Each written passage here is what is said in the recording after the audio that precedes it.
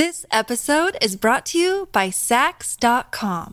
At Sax.com, it's easy to find your new vibe. Dive into the Western trend with gold cowboy boots from Stott, or go full 90s throwback with platforms from Prada. You can shop for everything on your agenda, whether it's a breezy Zimmermann dress for a garden party or a bright Chloe blazer for brunch. Find inspiration for your new vibe every day at Sax.com. Welcome to the New Books Network. Welcome to French Studies at the New Books Network. I'm your host, Annie Desessor, and today it is my great pleasure to speak with Dr. Brian Valente-Quinn. Brian Valente-Quinn is an associate professor of Francophone African Studies at the University of Colorado Boulder. His research focuses on the interplay of performance with contemporary societal issues, and he is particularly interested in the cultural politics of theatrical performance and practices in West Africa and France. His book, Senegalese Stagecraft, Decolonizing Theater Making in Francophone Africa, was published at Northwestern University Press in 2021. Brian, welcome to the show. Thank you, Annie. It's great to have you here. I'd like to start just by asking you to tell listeners a little bit about yourself. Where did you grow up, and what first sparked your interest in studying the French language and eventually Francophone studies? Wow, sure. Yeah, that's a real origin story then for me. So I grew up in northern New Jersey, and I was a student. I became very interested in French and Francophone cultures when actually it really was in college. After a study abroad, I'd had this lifelong interest in theater, and so deciding where I wanted to go for a study abroad program was almost a no-brainer for me because I was so interested in sort of French theater. And so that's where it sort of picked up for me. Long story short, I wound up after my undergraduate years living in Paris for a number of years. I sort of lived, I stayed there I went there to do an MA, and I stayed for another sort of 6 years, just getting involved in the theater scene, doing, whatever I could. I was what they call an intermittent du spectacle for a while, which was a lot of fun. And then eventually decided that, I knew I wanted to kind of come back to the States and work on a PhD. Obviously, I always knew it was going to be a theater topic, but through the years it was really discovering the sort of Francophone African playwrights that I became more and more interested in going in that direction. And especially having read, the one that really changed everything for me was Sonia Boutancy. When I first read La Parenthèse de Sang, I thought, wow, it just really blew my mind. And then from there, I just kept going further and further into it. And that's how I wound up sort of taking this on as a specialization. Yeah, you anticipated my next question because I wanted, you talk about your role in performance in this book, which is one of the things I loved about it. And we'll get into that a little bit later, but I was curious if you had this background in performance and theater before coming to the project, which it sounds like you indeed did.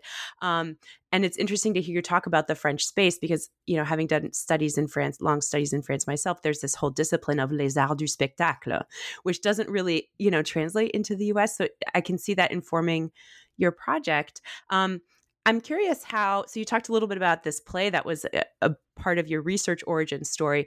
So how did you come to focus on Senegal in particular for your research?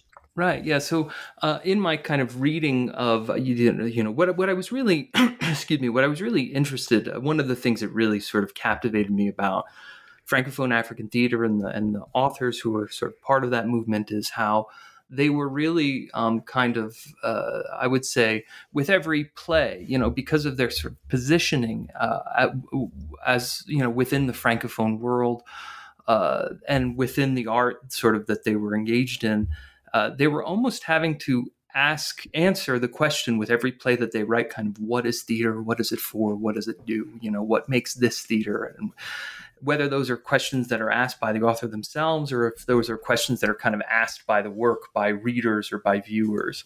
And so in digging up kind of the history, I came of the background of Francophone African theater, I came to this story of the École William-Ponty, which was a school in Senegal that trained kind of the teachers and the interpreters and the clerics that would form during those sort of colonial years the future elite of the different colonies of French West Africa. And learned, as others have worked on this, that this was considered kind of the origin point of Francophone African theater, because this is where a specific school director decided to organize this contest, or these performances rather, where the students of this school, these very sort of bright and promising young students, would put together original plays and present them. And that these students, after, this was in the sort of interwar period, and so the timing was perfect for, at the time of independence, for these to also go on to become the presidents and politicians and sort of intellectuals of their independent countries when that actually happened in, post 1960. And so this story of this school really fascinated me. As somebody, of course, we're all very involved in education and language learning, since this was also kind of a language tool as well.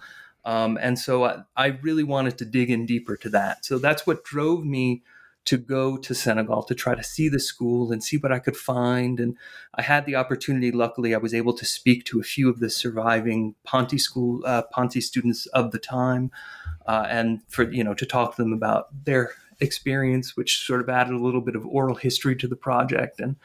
And that's kind of how it went. From there, I just decided to sort of focus on this national context, because I realized that there was, in going and in talking to the theater sort of crowd there, I realized that there was a lot going on, actually, not just in terms of this, history, but also in a contemporary context that was not getting enough attention. So.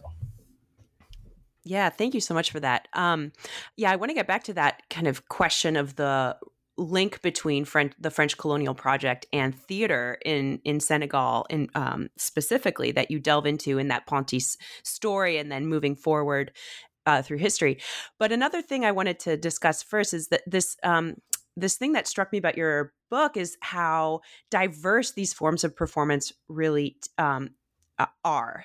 Our listeners might be thinking about theater kind of in this classical sense of a stage with a director and an audience, sitting in the dark that has bought a ticket. Could you speak a little bit about the overview of the types of performance that you study in this project, and why you chose to include them in your conceptual framing of theater in Senegal?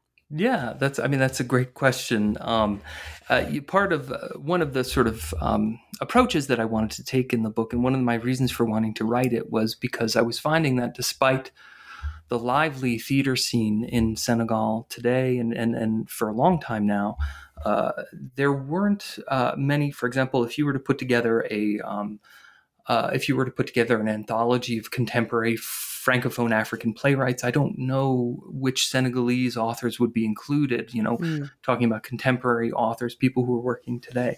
Even though there is a lively sort of Francophone African theater scene, with authors from other places, but not somehow, for some reason, from Senegal.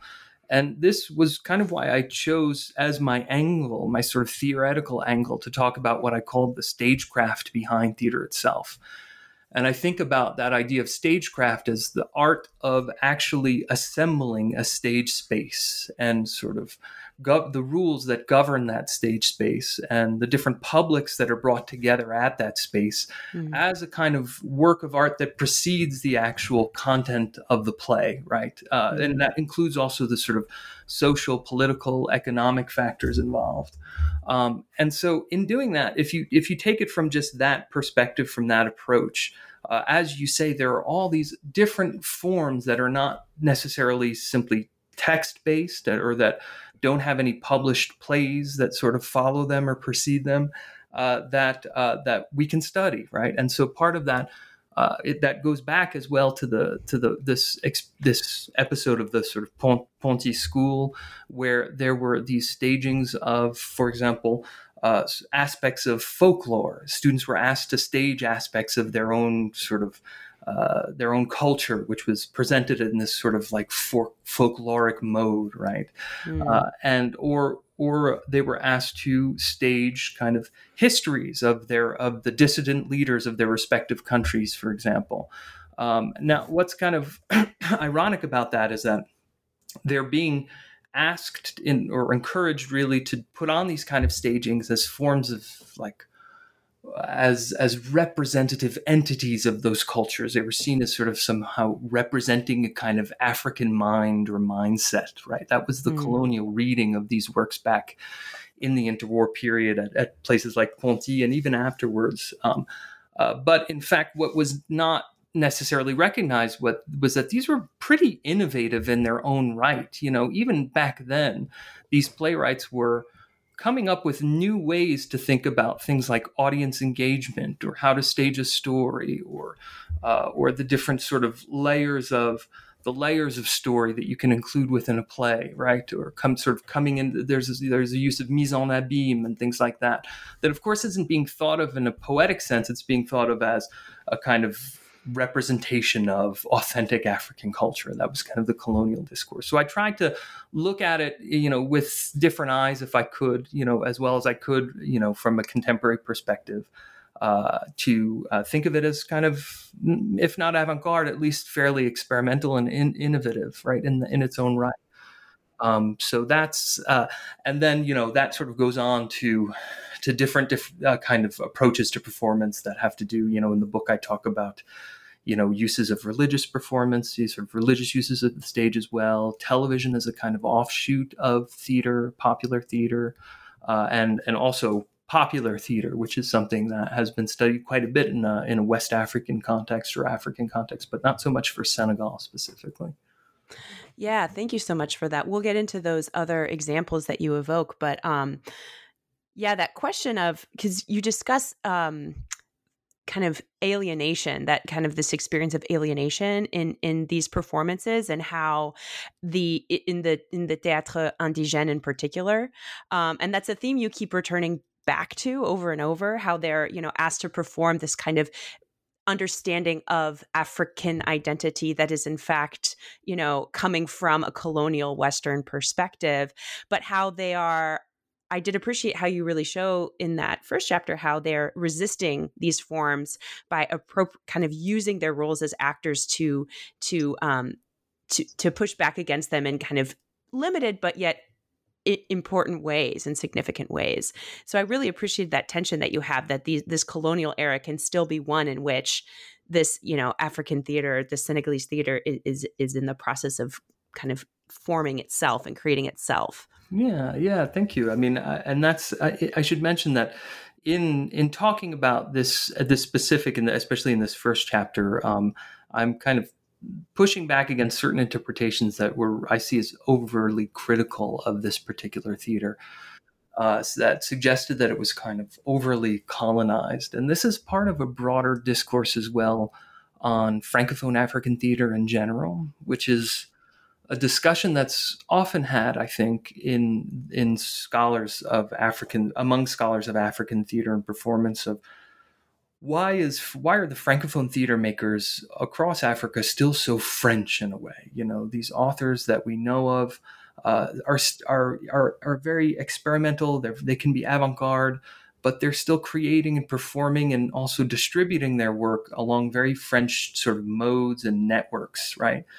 And so why can't they be more like a place like Ghana or Nigeria, where you have all these different hybrid forms of things like Yoruba opera or things like concert party, which bring together a kind of Western influence along with other sort of popular local forms, and that draw huge crowds, Why don't you see that so much? It almost seems to some people that in Francophone Africa, people have been less creative with the form itself. And so that's what I was trying to push back on a little bit by suggesting first that there are actually very sort of inventive uses of the form that haven't received much attention because you sort of have to be there to see it. They don't leave any traces afterwards. And also mentioning, for example, in the historical examples, which I talk about the Ponty School, also the sort of Centre Culturel of the 1950s in this part of the continent, that there is something sort of creatively alienating about this as if gesture that is inherent in stage play, which is that whereas the colonial gaze is seeing them as merely reflecting something that's authentic and natural about themselves, the actors and creators are very aware of the fact and conscious, and they're using this, of the fact that they're behaving on stage as if they were the people that they're representing, right? And that leaves them a space for not only kind of a certain poetic license, but also, and a certain amount of creativity as well, but also a space to do a little bit of political imagining about what their role is within this new social context that's sort of evolving as they're creating. And this is happening, in the context of French colonialism, and also in the 1950s, when there are all these sort of political experiments with the French Union to see if France could somehow still hold on to its territories without calling them colonies. And so these elite were sort of thinking about their place within that and experimenting with the idea of being both somehow French and African. And that is where they get kind of called colonial, like they have these people these sort of colonized intellectuals. But I found that in doing the reading of it, you find that there's never anyone, there's actual debate taking place here. No one is ever fully convinced that this is going to work, or sold on the idea, or trying to sort of propagate some sort of, colonial discourse about a Francophone African identity, right? It is an actual genuine experimentation that's taking place through the stage. And so that's sort of, I'm sorry, I don't even remember the question, but I sort of went off on a tangent here. But you took it in a much more interesting direction than I had could have imagined. No, but I really, find that fascinating, and kind of this idea of the theater as experimentation, and how that's framing. You frame these concepts in your introduction, and also your approach to how you're analyzing these different examples of performance. And so I'm wondering if you could speak more about that, because, as someone who kind of has a literary background, and I know you do as well, before I started reading this book, I was imagining, that you would have big chunks of dialogue that you would analyze and interpret in this kind of like literary way that we're trained to do research. But you're really kind of pushing back against this kind of these strictly disciplinary approaches to theater, and you're using tools of literary analysis, but also cultural history, anthropology, and of course performance studies. So your book is truly interdisciplinary in this regard. So I'm wondering if you could speak a little bit about how you brought in these different disciplines in when you were doing your research, which involved a lot of field research, on the ground research. Yeah, that's right. Thank you. And the what you just described, the first thing you described of wanting to include, lots of dialogue and getting deep into textual analysis. In fact, that was exactly the idea that I had when I started working on this, and that was my plan. It was to do a project that very much resembled that, as somebody coming. Although I have this theater background, but my training through grad school and everything was more in literary studies.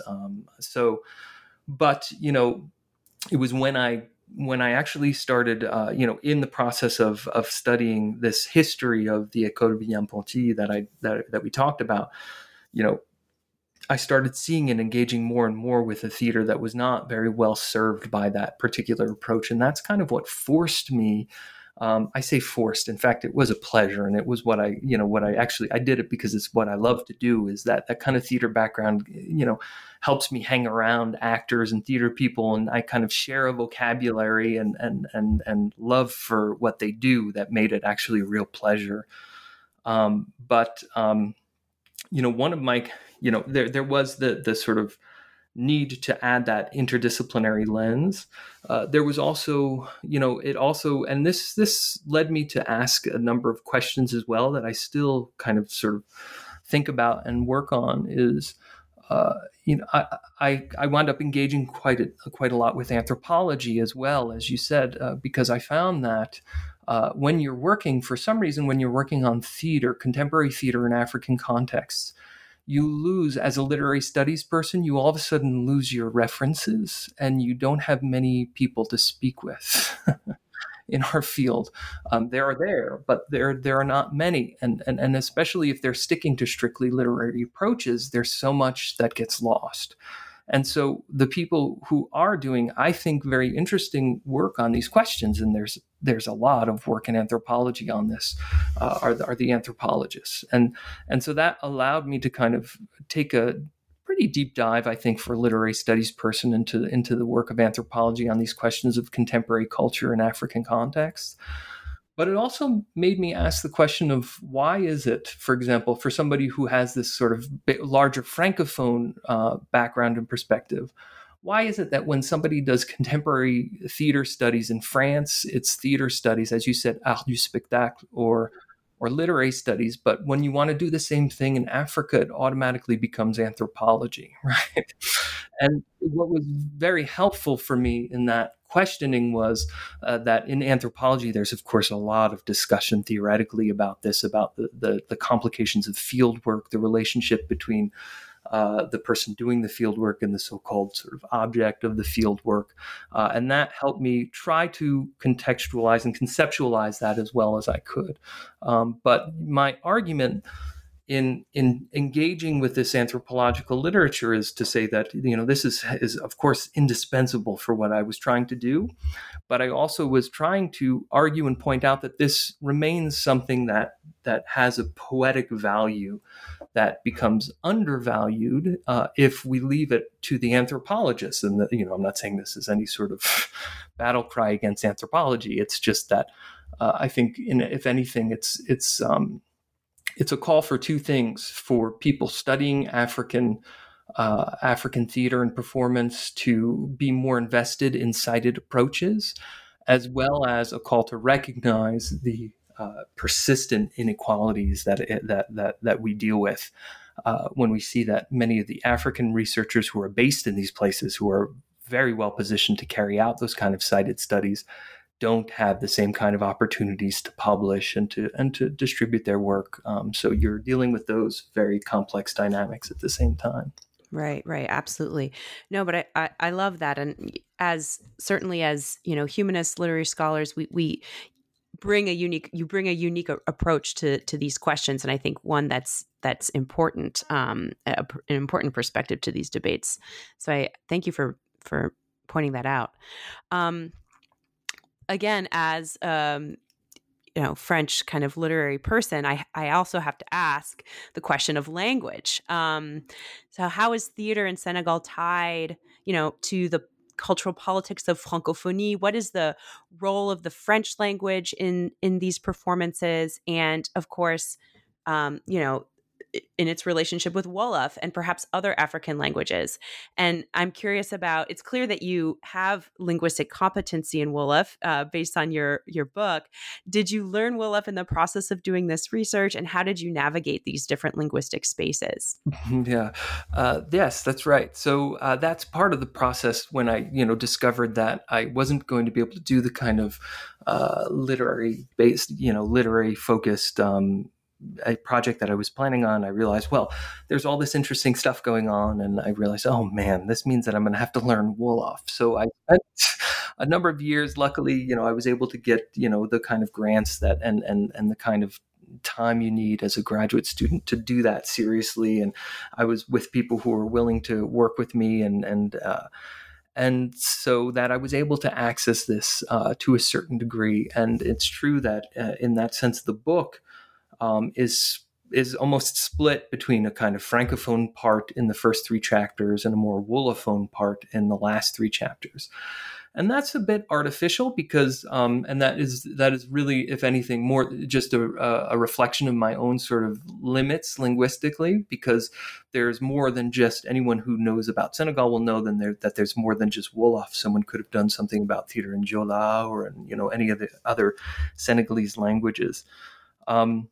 But I also wanted to point out that that's one of the things that seriously limits our ability to really appreciate the theater. When people imagine Senegalese theater, they might imagine automatically, of course, the Théâtre National, which is this large theater that was, sort of inaugurated for the Festival Mondial des Arts Nègres in 1965, so that it could be available in '66 for the festival.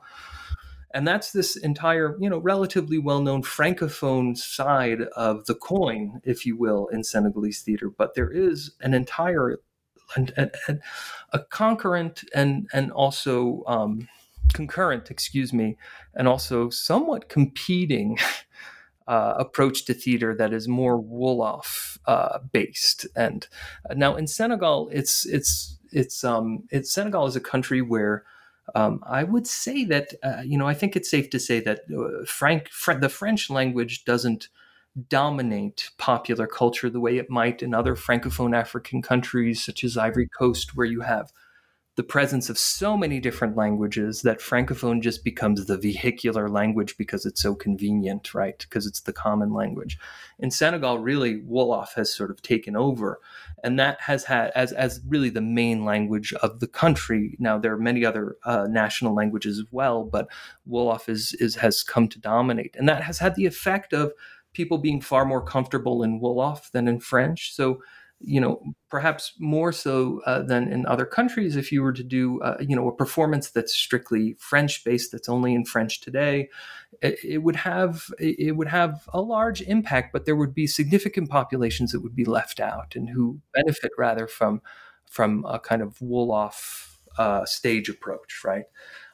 And I wanted to point out that, specifically, for example, this was something I was trying to mention in this chapter that I wrote about Mourid uses of the stage, the Sufi brotherhood in Senegal, which anyone who's been to Senegal will be familiar with.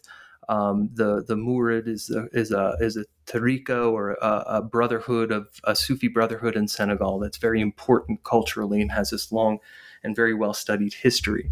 But what hadn't been studied at all was the use of the stage by the Mourids at a very key point in their expansion to sort of spread the history of Mouridism, the kind of hagiography, if you want to call it that, of its founding saint, Cheikh Ahmadou Bamba, and the usefulness of theater at this time, which was shortly after independence, in spreading the Mourid movement, right? And that was a profoundly Wolophone movement. Part of the success of that touring production that used the stage in kind of a pageant play sense to show this sort of religious history of the Mourids. Part of its appeal was that it was speaking to people in their language and in the sort of poetic language of one of the major Wolof poets who's connected with the Mourid movement, who is Moussa Ka. And so you have this other side. Now there's a lot, and I try to put a lot into this chapter, right? Because there's a lot to be said, and I'm really getting out of my comfort zone here because I'm not a specialist of Islam or of Sufism or anything, but I do know about theater, and I do know that there was something profoundly experimental going on in that particular production, because it was integrating both the sort of conventional rules of popular theater or street theater, aspects of the kind of theater that you would have seen at the Ponty School and the Centre Culturel during the colonial times. But it included sort of active use of the idea of mysticism and trance at the same time. So these things kind of coexisted. It's a kind of it's a way of the stage to sort of spread a story, a way of using the stage to spread a story, but also a sort of mystical use of the stage that was coexisting. And part of that, so to come back to your question, was also part of the power of that actual production was also the fact that it tapped into this Wolof culture, this Wolophone literary culture. Thank you. Yeah, that chapter, the Sufi, staging Sufi stories chapter, was one of the most compelling ones for me. It was a fascinating read. So I'll just rebound off of your mention of it, because I was going to ask you to kind of describe these mystical and spiritual practices around theater and performance. you talk about, and this is also outside of my comfort zone, but you talk about kind of the Bamba Mozam and this understanding of, to what is it, to see is to taste, or to taste is to know. And so kind of this notion of embodiment, is for me is what jumped out, that it's a theater that's kind of embodying a type of spiritual experience that also would sometimes lead to that kind of transferal of that experience to the audience. And also I saw that it looks like you had participated in a documentary about this theater that's available online. I watched parts of it. And it strikes me that there's also this important role of dance and music, and audience participation in this tradition. So I'm curious if you could speak a bit more about that kind of embodied experience of theater that this performance offers, and also how I loved how you pointed out that you described this as a new Senegalese vision of performance that operates completely outside of these debates of Francophonie and, colonial legacy, and how is this theater responding or not responding to France. It's just kind of outside of that entirely. So I'm curious if you could just elaborate a little bit more about that. Yeah, thank you. And this is something that I spent a good deal of time working on. And yeah, thank you for mentioning the documentary that we made on it. That was kind of made because the people who we were working with on this, and I say we because in order to make the film, I enlisted the help of a co-director, so who worked on the film with me, whose name is Gino Canella, who is now at Emerson College, and. I came to discover this production through kind of interviews in talking to popular theater artists about what they do today. Several of them would mention to me, they would have to be, old enough to have remembered it, this production that they remembered, because they would talk about, oh, well, we want to try to create something, we'll use French, but we don't want to be completely colonized by the French still. So we have to find a sort of African way or a Senegalese way to do things while keeping our other influences. So those are debates that, are pretty common and that are ongoing, right? And in the Senegalese context, one reference that frequently came up was this show, Bamba Mosram, where people would say to me, there was this one production called Bamba Mosram, and it was incredible. And it did exactly the kind of thing we're trying to do, because it really tapped into Senegalese understandings of the stage and of what it means to perform, and it was a huge success. That's what they would say. So the part of the envy was also that the ability to draw these huge paying crowds, because people would pay to come and see the show, which people don't do today for popular theater. They're usually the funding is usually coming from outside in order to provide free shows for people kind of out in a public sphere, a public setting. But this was a show that, as I mentioned, I think already, that staged the sort of story and the life story and the miracles of the founding saint of the Mourids, Cheikh Ahmadou Bamba. And what really interested me about it, there were several things, but one of the main things was what you just mentioned, was the embodiment aspect of it. Because people who have studied the sort of iconography of Mouridism have pointed out how the quality, and also Mourids themselves, the actual image of the Saint Cheikh Ahmadou Bamba, which is an image that is taken from a colonial photograph. That's the only image that people actually have of Bamba, has a spiritual quality to it. Has the idea being that it has the ability to transmit the baraka of the saint, so by looking at it, you're able to receive the baraka, and there's this entire kind of worldview around that, right? And so this has taken place, Mourids are very influential in the music scene as well. This has been studied this phenomena has been studied in the context of several art forms. But my question was, okay, in theater, what happens when somebody actually has to stand in place of this saint? How does that actually work in Mouridism? And it turns out that, and I go over this, into detail in the chapter about there turned out to be all these different sort of ways that they had to find, how to set the barbed wire in a certain way so nobody would attack the people who were being mean to Bamba, or, how to properly or sort of clearly established the rules of engagement with the stage. It turned out that it was a very long process in the history of this kind of 15-year touring production that went on. But what I was interested in also exploring here was how this is a play that no longer exists, and it's questionable as to whether or not this practice would actually be accepted in the Moorish Brotherhood today. And many explained to me that it would be hard to imagine because there have been several sort of cultural changes within the Brotherhood itself, that was of a specific time when culture and stage culture was being used in such a sort of permissive way in attempts to sort of spread the word as much as possible around the country. And it turns out that theater played a huge role in making Mouridism as powerful and as influential as it is in Senegal today. This episode is brought to you by Sax.com. At Sax.com, it's easy to find your new vibe. Dive into the Western trend with gold cowboy boots from Stott, or go full 90s throwback with platforms from Prada. You can shop for everything on your agenda, whether it's a breezy Zimmermann dress for a garden party or a bright Chloe blazer for brunch. Find inspiration for your new vibe every day at Sax.com.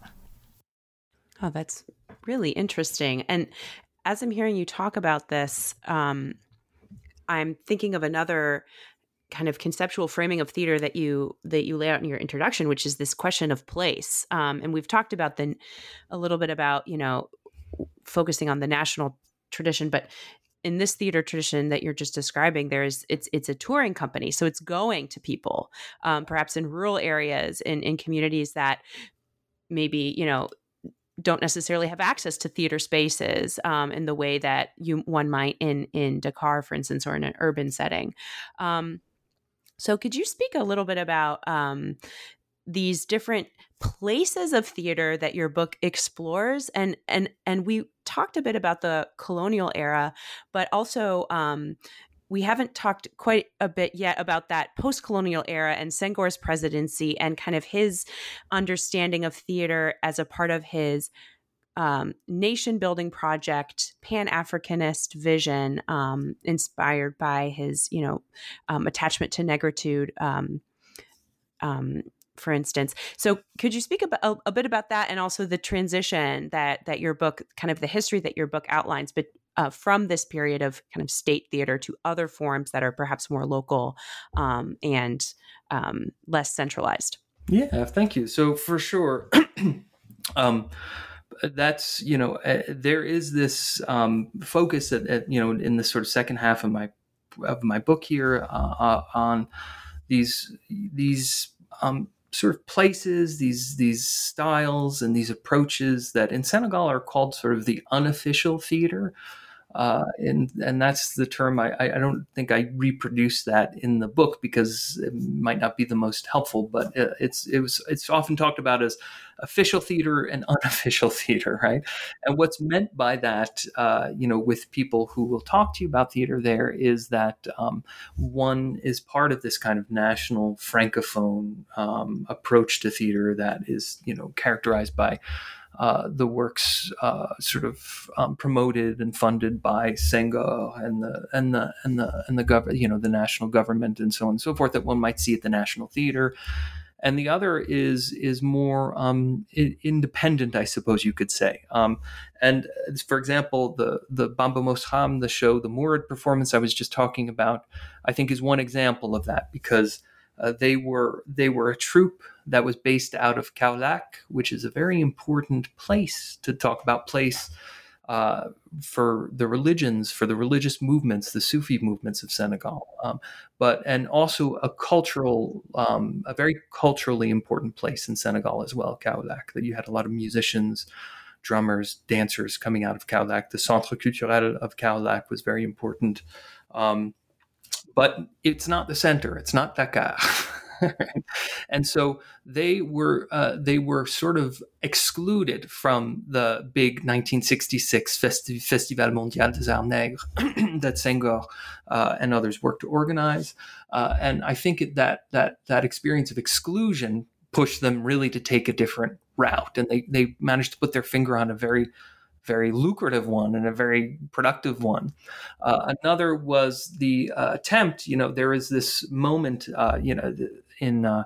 in the sort of rise of national culture in Senegal, excuse me, where you had this very ambitious project in the Théâtre National Daniel Sorano, which, as I mentioned, is inaugurated in 1965, and was supposed to, the idea was it was supposed to absorb at least most of the students graduating from the National Conservatory that was also founded around that time.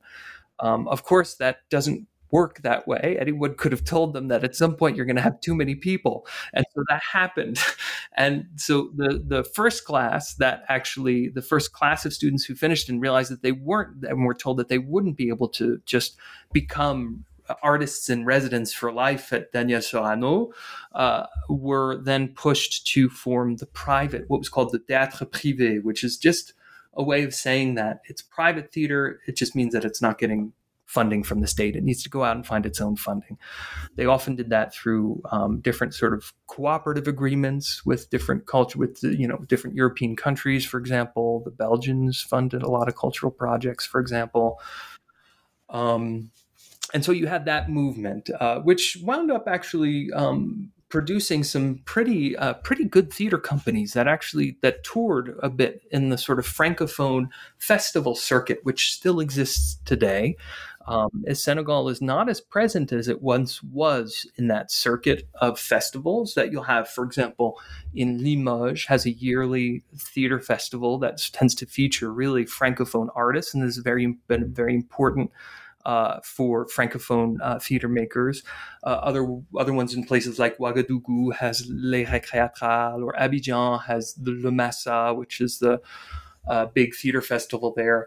And it was kind of that contemporary aesthetic that the private theater companies were aiming for, and they were operating outside of the state, still in French, because they were selling themselves internationally. So it was an exciting time actually for those theater makers, because they were able to create smaller shows because they were concerned with their budgets. It wasn't like at Sorano where they were making these huge national productions.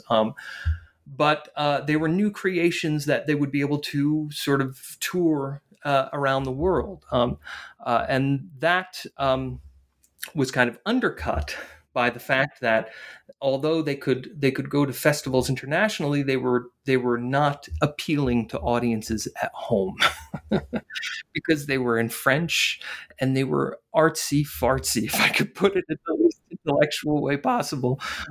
They were not to the liking of the public back home, right? Popular theater was. So in a sense, popular theater kind of killed the private theater the way video sort of killed the radio star, in that popular theater is a form of theater that really goes out in the streets, that tends to be in national languages, so Wolof or another national language, and we'll be able to bring together audiences a bit better, right? So that's a quick and very sort of overly generalized sort of idea of this dynamics going on outside of national theater, and it's important now because national theater in Senegal is really struggling. The funding has been cut drastically. The frequently repeated story about this, and it's true, even though it's sort of repeated sort of ad nauseum, is that this is tied to the structural adjustment programs that force the country to, in exchange for loans, make huge cuts in national budgets. And so culture really, the sort of Senghorian vision of a huge nationally funded cultural scene was really sort of destroyed by that, I guess. Right, exactly. Yes, I was thinking about that as I was reading your book in the 1990s.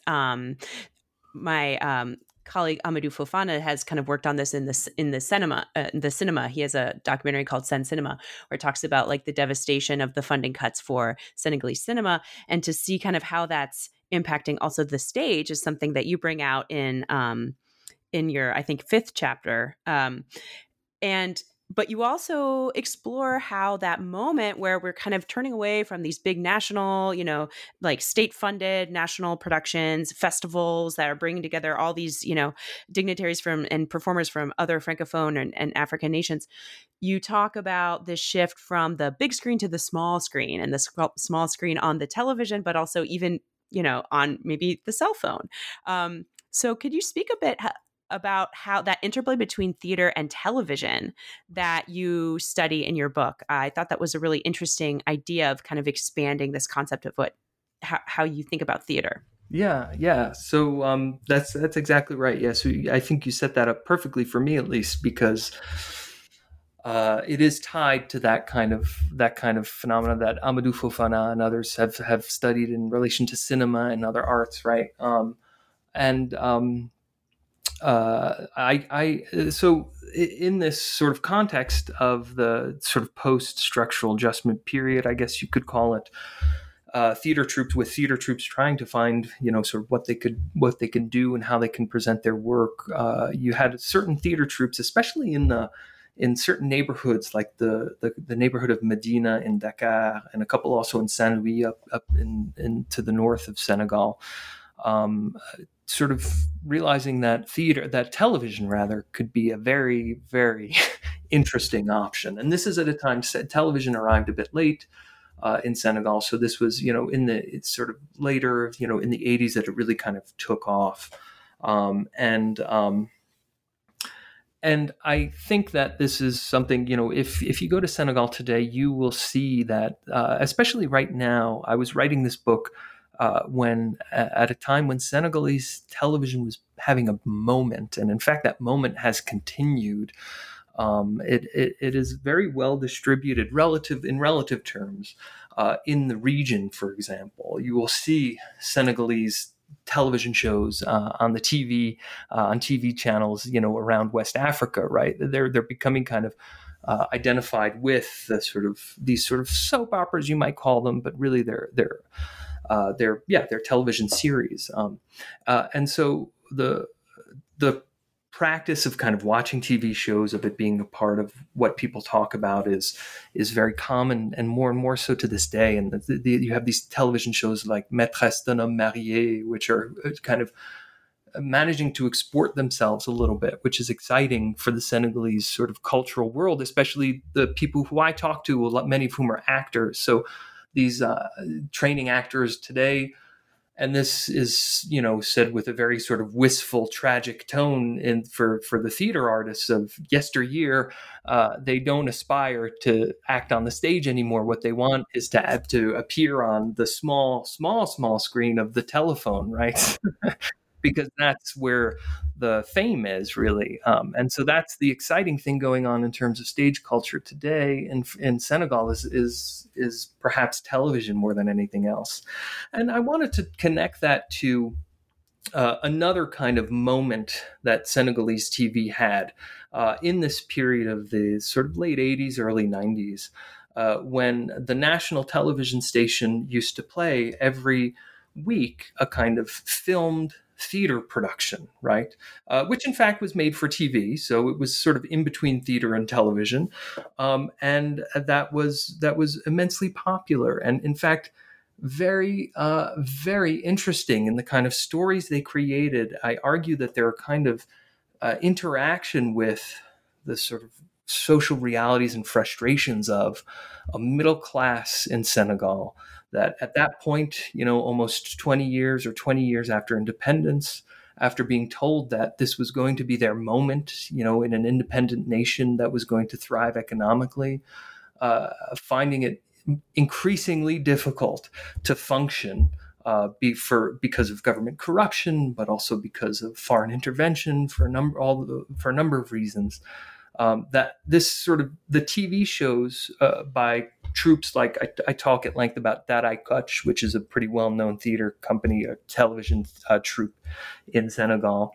They're sort of voicing these frustrations in different ways through stage stories that sort of talk about the problems of corruption, the temptations of corruption, and the difficulties of gender relations, things like that. I was especially interested in this televised version of Une si longue lettre of Mariam Abba, which everyone in French studies knows that book very well, right? We teach it all the time to our students. It's, I think American university students are probably, one of the main readers of that book, and one of the things that really made it as canonical as it is.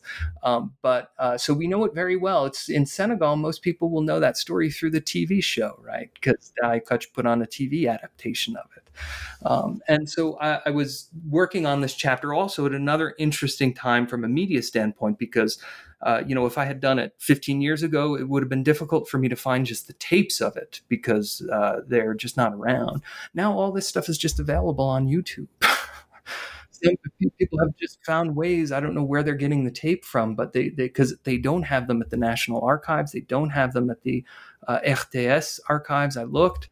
But you can just watch it on YouTube. So that's creating a kind of revival of interest in these old time. I'm making sort of quotes with my fingers here. These sort of old timer TV shows that were once a big hit, right? So that's a messy answer to a very good question, but yes, it's very much tied to the kind of economic and social political concerns that you're talking about. Right, right. No, I'm so glad you mentioned, because I was thinking about this question of archive and audiovisual archive. And, in the cinema tradition, this is a big problem. Some films have just been lost because of this question of preservation. So as you were talking, I was wondering, how did he watch this? I imagined you in kind of a room in some dark corner, but turns out, okay, on YouTube. That's great. No, That's I hate to fantastic. dispel the myth, but I was doing it from Boulder, Colorado on YouTube. That was the one thing.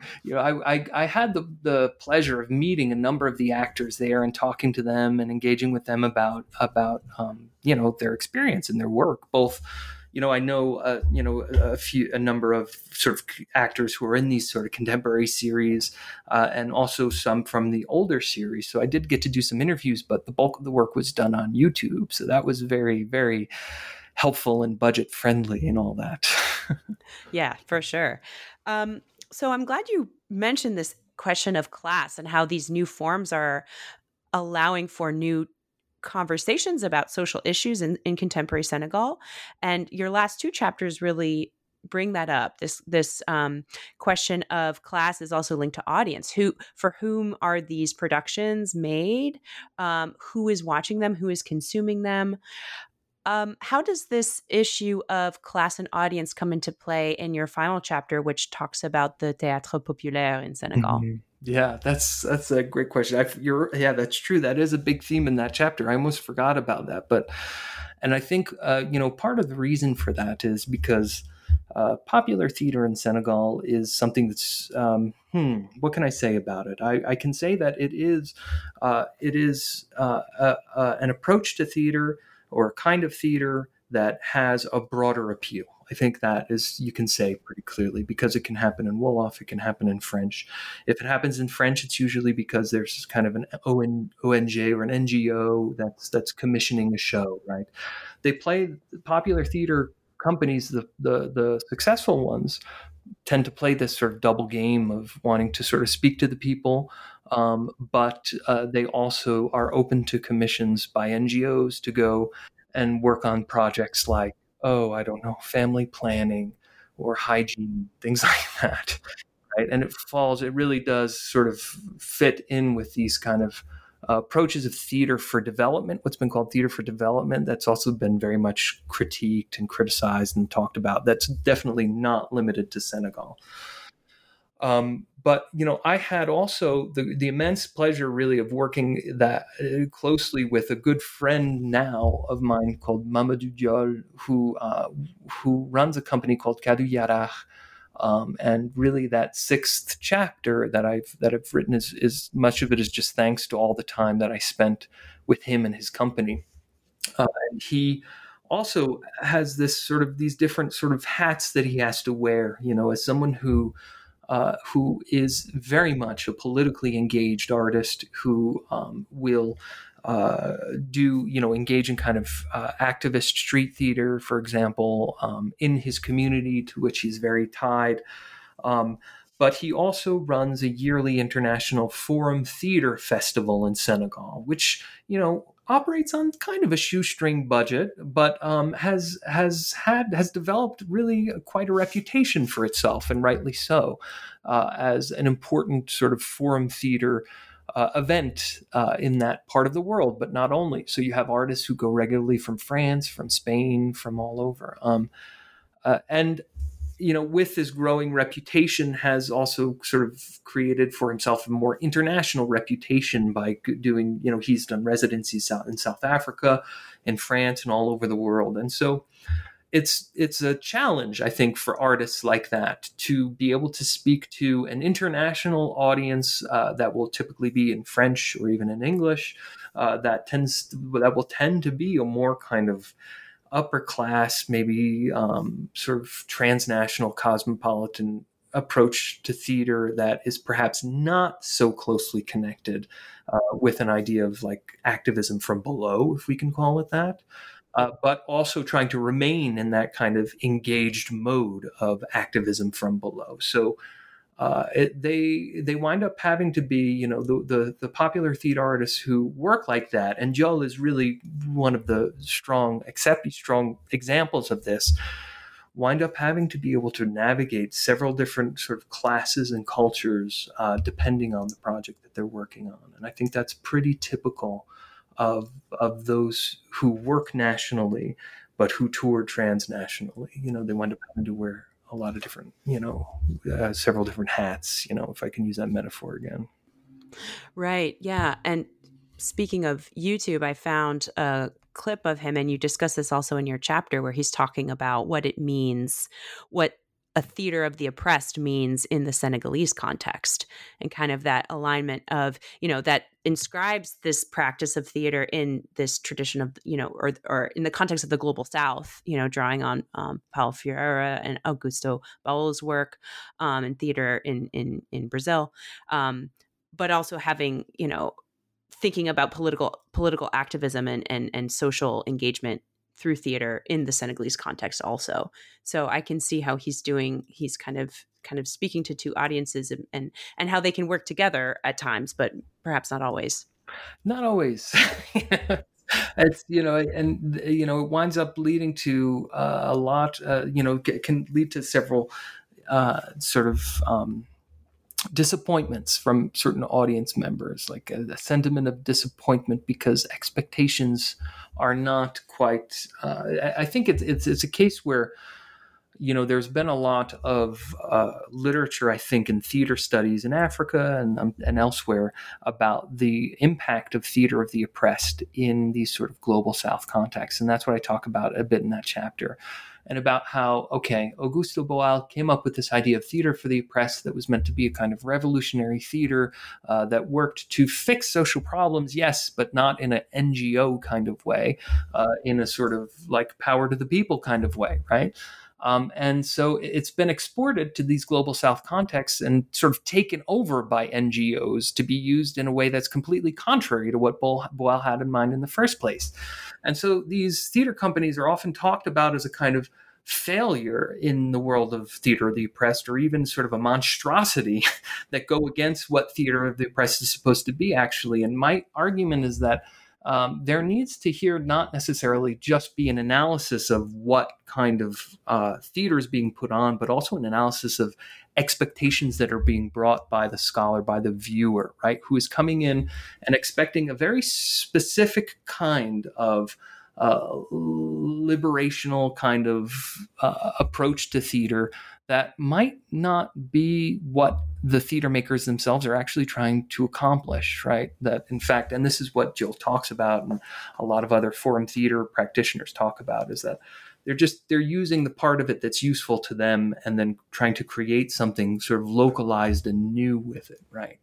And that's part of what Joel argues, and that's what I try to talk about in this chapter. In that particular chapter, I go over a series of what I called kind of failed encounters with the expectations of the forum theater mode, and my argument is basically that yes, these sort of failed in what can be seen as a kind of failed encounter actually winds up being surprisingly productive in many different ways that are outside the expectations that one might typically bring to a performance of forum theater. And so that's how I talk about it, just to sort of try to bring a different perspective. You also, in this chapter, talk about your own experience as a performer with this group. I thought it was a beautiful way to kind of conclude your study. So I'm wondering if you could share that a little bit with your audience, and also how it's clear you really put a lot of thought into how you could situate yourself in this space while maintaining a critical distance and really kind of analyzing yourself critically as a performer, but also as an outsider, as a white outsider, Western outsider in this kind of context of the théâtre populaire. So could you describe a little bit about that experience for our listeners here? Yeah, absolutely. So this was one of the fun parts of also this project. And also in another example of me going in with one idea and then things going in a completely different direction, because I thought, in this project, I'll just go, it'll be great. I'll go and I'll be a fly on the wall. And I had this completely naive notion of what was going to happen. And anyone who knows anything about sort of African sort of cultural groups or troops or theater troops in African contexts, there's a very low tolerance for non-participation. And so there was only so long that I was allowed to sort of stay in the back. And then I realized that actually wasn't really the best way to go anyway. And as I sort of befriended the troupe and as they were sort of taking me on, I became a participant, in the organization of their festival, and also in a couple of shows which they had me be a part of. And that was for me an interesting experience, of course, because as I was a part of their show, as for the by nature of what I represented as kind of I guess you could say a theatrical sign on stage, right? The kind of access to whiteness that I offered to the troupe, which is nothing new, and it was, dealt with in a very sort of playful, interesting, and productive way, and that it was very funny. We kind of made a joke out of it, and so, but what I talked about that experience because it was this is the tricky thing when you start getting out of our kind of literary based approaches, because when you are dealing with that kind of thing, you need to sort of be quite frank and transparent, and also include your own positioning within the context and where you are into the study, as anthropologists do so well. And I was trying to learn kind of as I was going.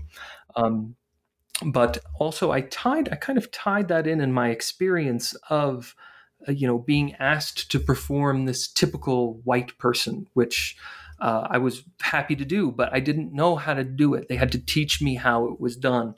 And so through, a series of rehearsals, I finally understood. And then, we wound up performing, each of us, this kind of, I guess you could say, stereotypical or prototypical. We were playing these prototypical, sort of stereotypical versions of ourselves, I'm trying to say. And this, in my study and in the context of thinking of this, brought me back kind of to the history of theatrical folkloric théâtre indigène in the École William-Ponty, the Centre Culturel, at a time when, people then were also being asked to perform their so-called natural selves, which in fact had to be created because they weren't really understood or they didn't really exist, right? So I tried to argue, sort of indirectly, that this might be something that is a sort of a recurring theme in this theater that's connected actually to the history of how it emerged in the Senegalese context of this sort of creation, performance of, but also creation of one's so-called natural sense, which yes, appears essentializing and problematic, but in fact offers at the same time a certain amount of sort of political, a certain political margin with which to play with different possibilities when you're dealing with social or political themes. That was in a nutshell, the kind of argument I was trying to make with that. No, I thought you did it very well. And yeah, kind of your own, having that experience of having to play a role that is alienating, does kind of loop the circle, if you will, back to the origins of Senegalese theater, and also your discussion of alienation, kind of thinking about alienation as a site of production, creative production, and criticism, which I thought was really valuable, actually, a valuable one of the many valuable contributions of your work in thinking about these questions. So I also wanted to ask another question about Diol. You have, because we haven't talked yet about this kind of role of theater in the decolonizing process, and kind of your choice of using the verb form as opposed to saying it's decolonial, but decolonizing as an ongoing process. Could you comment briefly on Diol's kind of concluding comment in your book that theater is a Senegalese invention, and how this is informing your study of the decolonizing process of theater making in Senegal? Yeah, and I use that term because I was finding that in each of these different episodes that I was studying, there was an I don't know, an attempt, if attempt is the right word, but a sort of I'll just say an attempt to address and often undo, or at least adapt, the kind of colonial heritage of theater as an art form, if we take it strictly in its Western sense, due to how it was actually brought to Senegal, right? There is this idea, again, going back to me sort of studying Francophone African theater and coming back to this idea that the origin of Francophone African theater was at the École William-Ponty, right? And that was how theater went from France to West Africa, and that's why we have it there today, right? And so there is a problematizing of that notion, right, that comes from other theater scholars, back to Bakary Traoré, who was a Senegalese theater scholar, really kind of one of the first major Senegalese theater scholars, who said, no, that was the introduction of Senegalese theater in French, because there were all these other forms that needed to. So before kind of the field of performance studies did it, Traoré was trying to broaden our scope of what theater actually was, right, and include and encouraging us to sort of use to use a more an inclusive lens, right, and so, to say that Senegalese, as Joe does in this interaction that I sort of talk about at the very end of the book, that Senegalese theater, that theater is a Senegalese invention, is a way to push back against the idea that theater was a Greek invention, right? That it is only theater, it can only be experimental, it can only be avant-garde if it comes from the West, right? So we're talking about contemporary avant-garde theater when we're seeing a stage work in Europe, but if we are in Africa, we need an anthropologist to explain it to us, right? So for me, in that interaction, I was finding that Jill's reflection here was kind of paralleling my attempt to sort of think about this in a new way from a disciplinary standpoint. And that's why I talk a little bit about his notion of theater being a Senegalese invention. I really liked that quote. That really stands out to me. Yeah, he gave me a real gift with that one. Yeah. So I do have one last question. As I was reading this book, I just kept thinking about teaching. And you mentioned, Mariam Abba, and we do have these kind of traditions of teaching the same thing over and over again in many U.S. classrooms. But it seems like there's so much excellent material that you could use in your teaching. And I'm sure that you do. I mean, this is your field, but how could, French and Francophone professors in the U.S. and elsewhere draw from this in their own classrooms to include more theater and performance in the way that we teach, especially if these materials are accessible online today? How do you do that, and how could we do that? Absolutely. Well, it's something that I try to do, yes, and that's part of the reason why I made the documentary, so I could just have a way to talk to students about these things.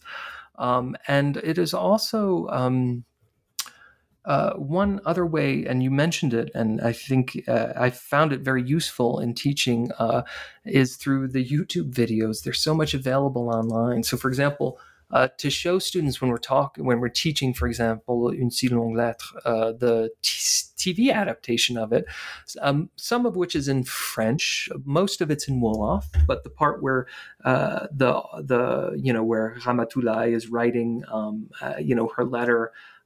Is in French in the TV version as well, and so that's helpful. But also the sort of contemporary Francophone African TV shows and soap operas, if you want to call them that, are available online. Senegalese ones, more and more, are starting to include French subtitles as well if they're in Wolof, which is brilliant and part of the reason why they've become exportable. So there's one group that I study in the book called Marodi Production, which has a website, and they'll have several series that are available online with subtitles that we can use with our students and that are not only useful from a pedagogical standpoint, but students really like them because they're compelling. They're bingeable, as we say.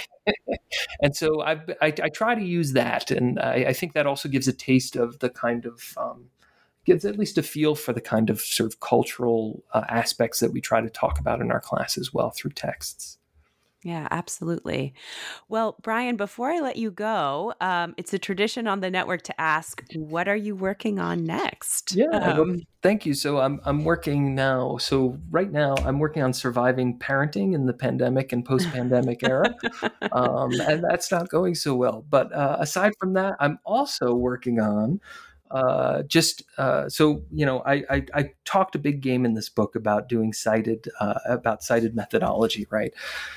And I think it's an important thing. It makes my life quite difficult because it's not always easy to manage those kind of cited research trips. But I'm hoping to expand my sort of scope in the next project to a more sort of transnational one to talk about these Francophone performance venues in different, especially in West Africa and France. I'm looking at Burkina Faso, Cote d'Ivoire, Senegal, and Mali as well as I can, since it's not so easy to get to Mali these days, or at least to get funding for it.